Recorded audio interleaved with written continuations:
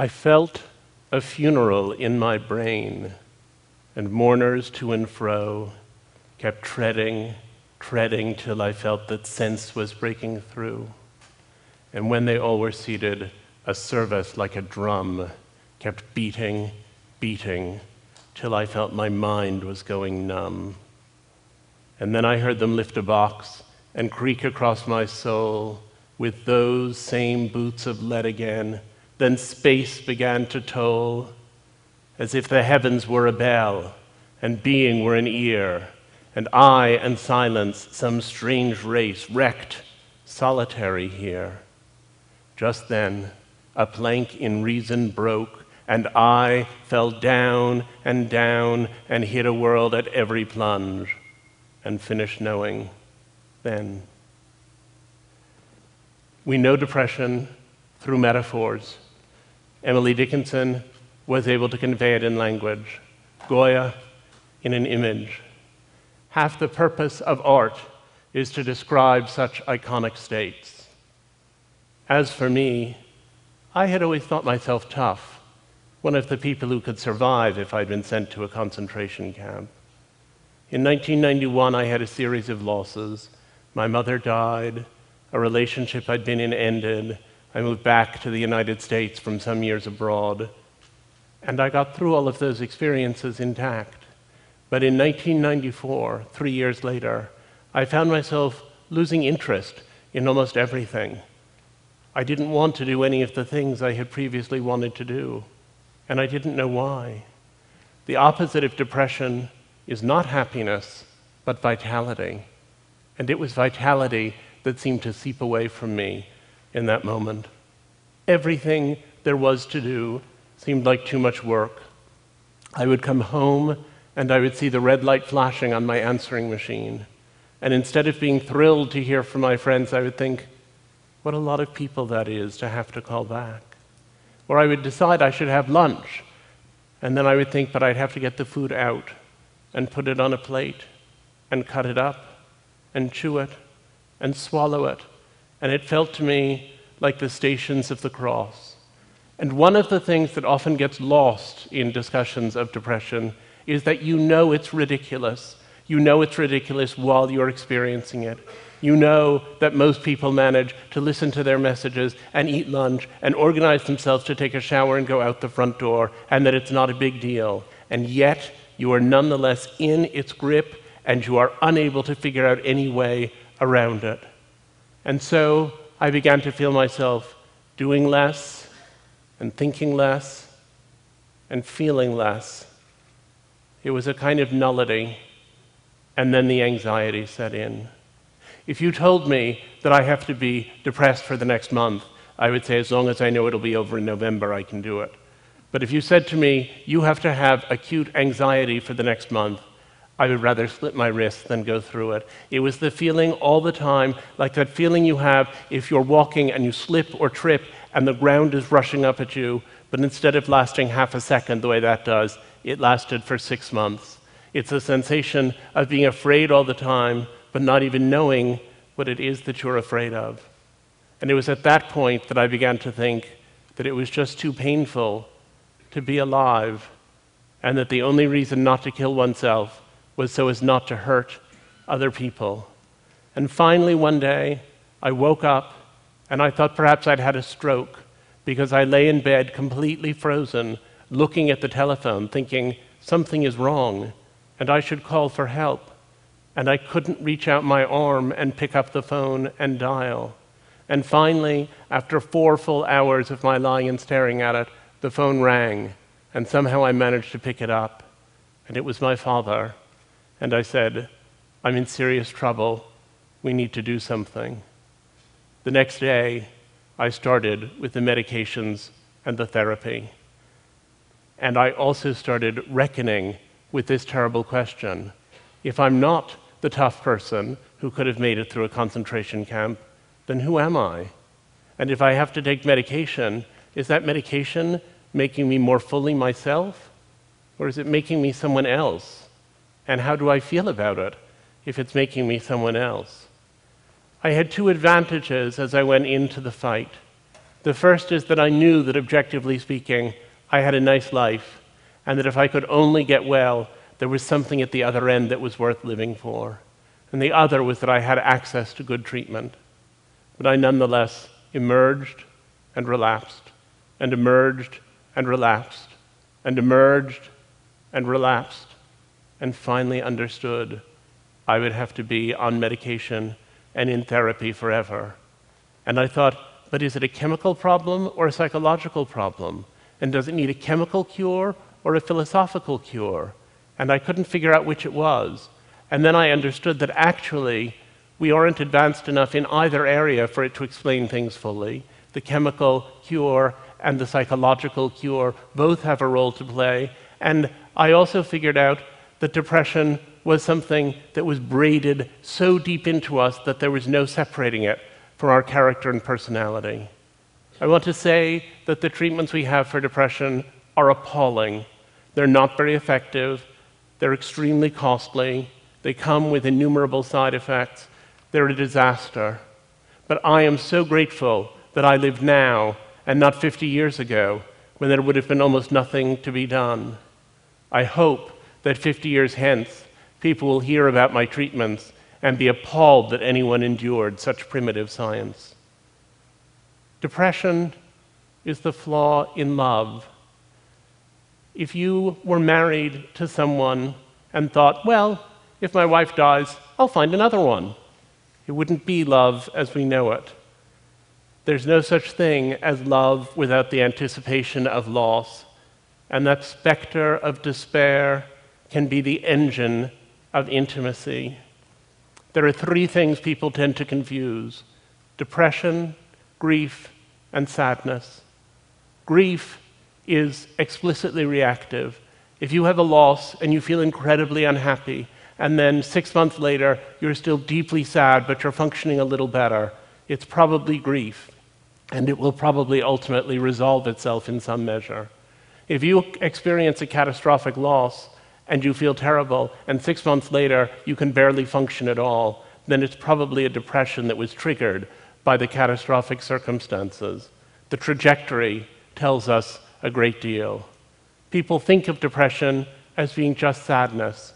It's much, much too much sadness, much too much grief at far too slight a cause. As I set out to understand depression and to interview people who had experienced it, I found that there were people who seemed, on the surface, to have what sounded like relatively mild depression, who were nonetheless utterly disabled by it. And there were other people who had what sounded, as they described it, like terribly severe depression, who nonetheless had good lives in the interstices between their depressive episodes. And I set out to find out what it is that causes some people to be more resilient than other people. What are the mechanisms that allow people to survive? And I went out and I interviewed person after person who was suffering with depression. One of the first people I interviewed described depression as a slower way of being dead. And that was a good thing for me to hear early on, because it reminded me that that slow way of being dead can lead to actual deadness, that this is a serious business. It's the leading disability worldwide, and people die of it every day. One of the people I talked to when I was trying to understand this was a beloved friend who I had known for many years and who had had a psychotic episode in her freshman year of college and then plummeted into a horrific depression. She had bipolar illness, or manic depression as it was then known. And then she did very well for many years on lithium, and then eventually she was taken off her lithium to see how she would do without it. And she had another psychosis, and then plunged into the worst depression that I had ever seen, in which she sat in her parents' apartment, more or less catatonic, essentially without moving, day after day after day. And when I interviewed her about that experience some years later, she's a poet and psychotherapist named Maggie Robbins. When I interviewed her, she said, I was singing, "Where Have All the Flowers Gone?" over and over to occupy my mind. I was singing to blot out the things my mind was saying, which were, you are nothing. You are nobody. You don't even deserve to live. And that was when I really started thinking about killing myself. You don't think in depression that you've put on a gray veil and are seeing the world through the haze of a bad mood. You think that the veil has been taken away, the veil of happiness, and that now you're seeing truly. It's easier to help schizophrenics who perceive that there's something foreign inside of them that needs to be exorcised, but it's difficult with depressives because we believe we are seeing the truth. But the truth lies. I became obsessed with that sentence, but the truth lies. And I discovered as I talked to depressive people that they have many delusional perceptions. People will say, no one loves me, and you say, I love you, your wife loves you, your mother loves you. You can answer that one pretty readily, at least for most people. But people who are depressed will also say, no matter what we do, we're all just going to die in the end. Or they'll say, there can be no true communion between two human beings. Each of us is trapped in his own body, to which you have to say, that's true, but I think we should focus right now on what to have for breakfast. A lot of the time, what they are expressing is not illness, but insight. And one comes to think what's really extraordinary is that most of us know about those existential questions, and they don't distract us very much. There was a study I particularly liked in which a group of depressed and a group of non-depressed people were asked to play a video game for an hour. And at the end of the hour, they were asked how many little monsters they thought they had killed. The depressive group was usually accurate to within about 10%. And the non-depressed people guessed between 15 and 20 times as many little monsters as they had actually killed. A lot of people said when I chose to write about my depression that it must be very difficult to be out of that closet, to have people know. They said, do people talk to you differently? And I said, yes, people talk to me differently. They talk to me differently insofar as they start telling me about their experience or their sister's experience or their friend's experience. Things are different because now I know that depression is a family secret that everyone has. I went a few years ago to a conference, and on Friday of the 3-day conference, one of the participants took me aside and she said, I suffer from depression and I'm a little embarrassed about it, but I've been taking this medication and I just wanted to ask you what you think. And so I did my best to give her such advice as I could. And then she said, you know, my husband would never understand this. He's really the kind of guy to whom this wouldn't make any sense. So it's just between us. And I said, yes, that's fine. On Sunday at the same conference, her husband took me aside.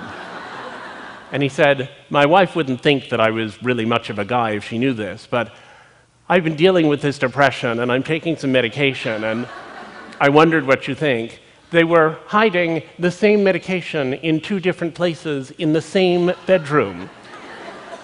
And I said that I thought communication within the marriage might be triggering some of their problems. But I was also struck by the burdensome nature of such mutual secrecy. Depression is so exhausting. It takes up so much of your time and energy, and silence about it, it really does make the depression worse. And then I began thinking about all the ways people make themselves better. I'd started off as a medical conservative. I thought there were a few kinds of therapy that worked. It was clear what they were. There was medication, there were certain psychotherapies, there was possibly electroconvulsive treatment, and that everything else was nonsense. But then I discovered something. If you have brain cancer and you say that standing on your head for 20 minutes every morning makes you feel better, it may make you feel better, but you still have brain cancer and you'll still probably die from it. But if you say that you have depression and standing on your head for 20 minutes every day makes you feel better, then it's worked, because depression is an illness of how you feel. And if you feel better, then you're effectively not depressed anymore. So I became much more tolerant of the vast world of alternative treatments. And I get letters. I get hundreds of letters from people writing to tell me about what's worked for them. Someone was asking me backstage today about meditation. My favorite of the letters that I got was the one that came from a woman who wrote and said that she had tried therapy, she had tried medication, she had tried pretty much everything, and she had found a solution and hoped I would tell the world. And that was making little things from yarn. She sent me some of them, and I'm not wearing them right now. I suggested to her that she also should look up obsessive-compulsive disorder in the DSM. And yet, when I went to look at alternative treatments, I also gained perspective on other treatments.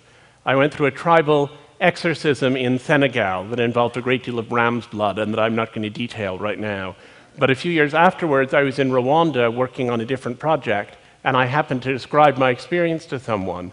And he said, well, you know, that's West Africa and we're in East Africa, and our rituals are in some ways very different, but we do have some rituals that have something in common with what you're describing. And I said, oh, and he said, yes. He said, but we've had a lot of trouble with Western mental health workers, especially the ones who came right after the genocide. And I said, what kind of trouble did you have? And he said, well, he said they would do this bizarre thing. He said they didn't take people out in the sunshine where you begin to feel better. They didn't include drumming or music to get people's blood going. They didn't involve the whole community. They didn't externalize the depression as an invasive spirit. Instead, what they did was they took people, one at a time, into dingy little rooms and had them talk for an hour about bad things that had happened to them.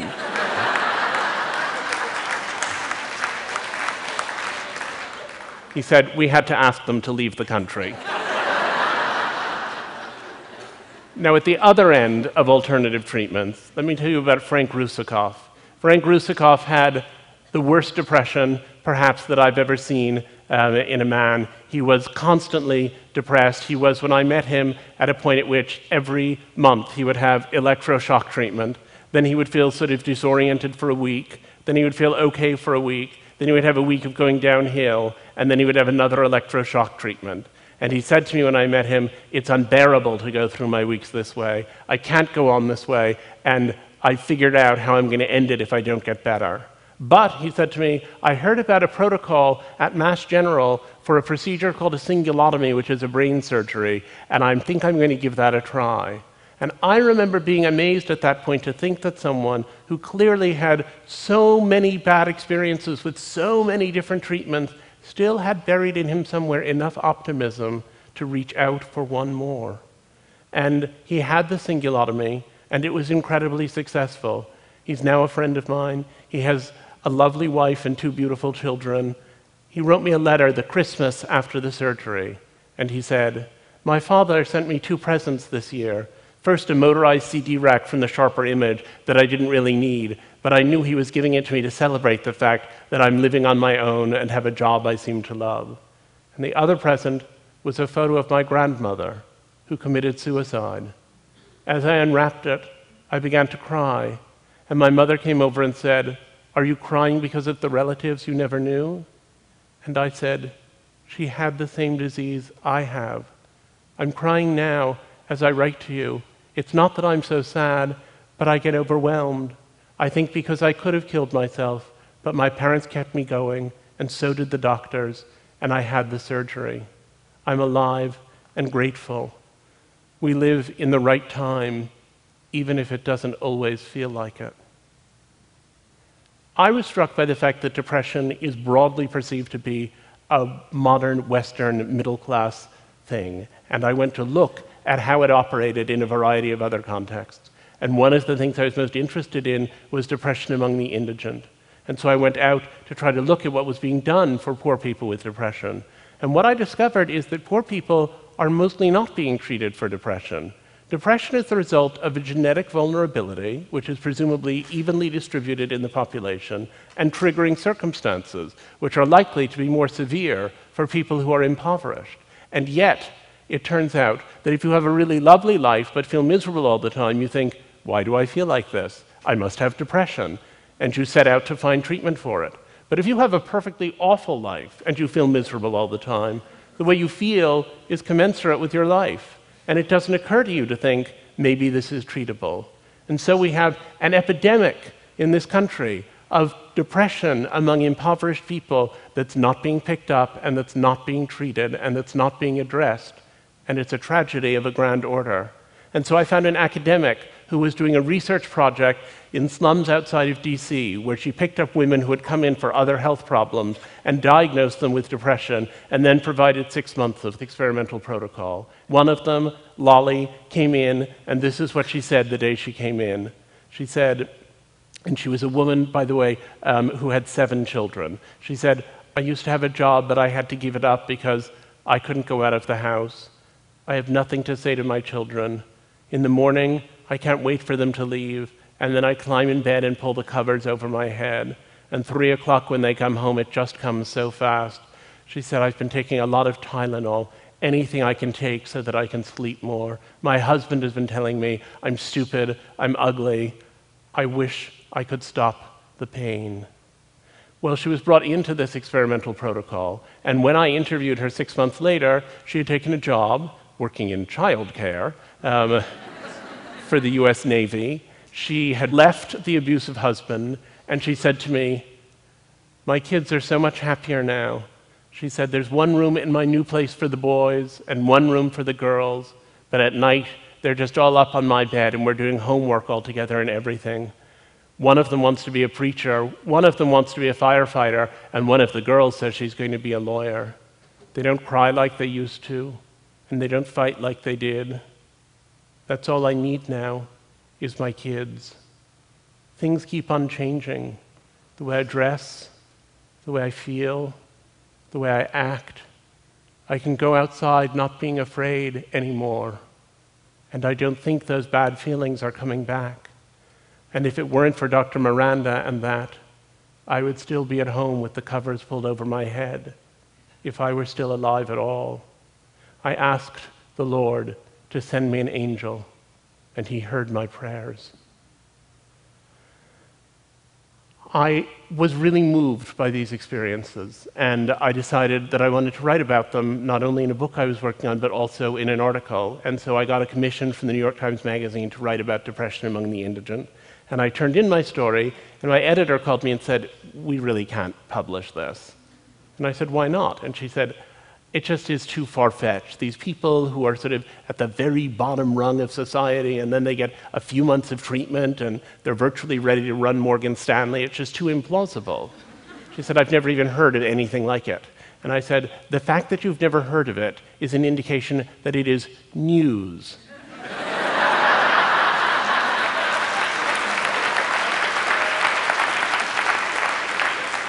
And you are a news magazine. So after a certain amount of negotiation, they agreed to it. But I think a lot of what they said was connected in some strange way to this distaste that people still have for the idea of treatment, the notion that somehow if we went out and treated a lot of people in indigent communities, that would be an exploitative thing to do because we would be changing them. There's this false moral imperative that seems to be all around us, that treatment of depression, the medications and so on, are an artifice and that it's not natural. And I think that's very misguided. It would be natural for people's teeth to fall out, but there is nobody militating against toothpaste, at least not in my circles. And people then say, well, but isn't depression part of what people are supposed to experience? Didn't we evolve to have depression? Isn't it part of your personality? To which I would say, mood is adaptive. Being able to have sadness and fear and joy and pleasure and all of the other moods that we have, that's incredibly valuable. And major depression is something that happens when that system gets broken. It's maladaptive. People will come to me and say, I think, though, if I just stick it out for another year, I think I can just get through this. And I always say to them, you may get through it, but you'll never be 37 again. Life is short. And that's a whole year you're talking about giving up. Think it through. It's a strange poverty of the English language, and indeed of many other languages, that we use the same word, depression, to describe how a kid feels when it rains on his birthday, and to describe how somebody feels the minute before they commit suicide.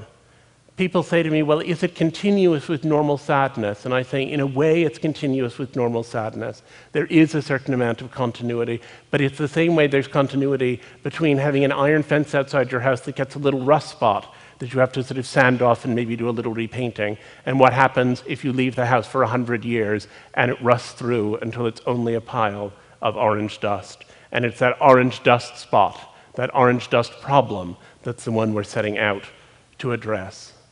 So now people say, you take these happy pills and do you feel happy?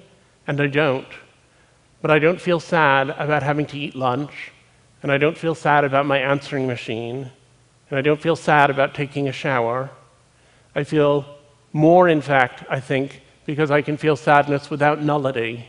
I feel sad about professional disappointments, about damaged relationships, about global warming. Those are the things that I feel sad about now. And I said to myself, well, what is the conclusion? How did those people who have better lives, even with bigger depression, manage to get through? What is the mechanism of resilience? And what I came up with over time was that the people who deny their experience, the ones who say, I was depressed a long time ago, and I never want to think about it again, and I'm not going to look at it, and I'm just going to get on with my life. Ironically, those are the people who are most enslaved by what they have. Shutting out the depression strengthens it. While you hide from it, it grows. And the people who do better are the ones who are able to tolerate the fact that they have this condition. Those who can tolerate their depression are the ones who achieve resilience. So Frank Russakoff said to me, if I had it to do over, I suppose I wouldn't do it this way. But in a strange way, I'm grateful for what I've experienced. I'm glad to have been in the hospital 40 times. It taught me so much about love, and my relationship with my parents and my doctors has been so precious to me and will be always. And Maggie Robbins said, I used to volunteer in an AIDS clinic, and I would just talk and talk and talk. And the people I was dealing with weren't very responsive, and I thought, that's not very friendly or helpful of them. And then I realized that they weren't going to do more than make those first few minutes of small talk. It was simply going to be an occasion where I didn't have AIDS and I wasn't dying, but could tolerate the fact that they did, and they were. Our needs are our greatest assets. It turns out I've learned to give all the things I need. Valuing one's depression does not prevent a relapse, but it may make the prospect of relapse, and even relapse itself, easier to tolerate. The question is not so much of finding great meaning and deciding your depression has been very meaningful. It's of seeking that meaning and thinking when it comes again, this will be hellish, but I will learn something from it. I had learned in my own depression how big an emotion can be, how it can be more real than facts. And I have found that that experience has allowed me to experience positive emotion in a more intense and more focused way. The opposite of depression is not happiness, but vitality. And these days, my life is vital, even on the days when I'm sad. I felt that funeral in my brain, and I sat next to the colossus at the edge of the world.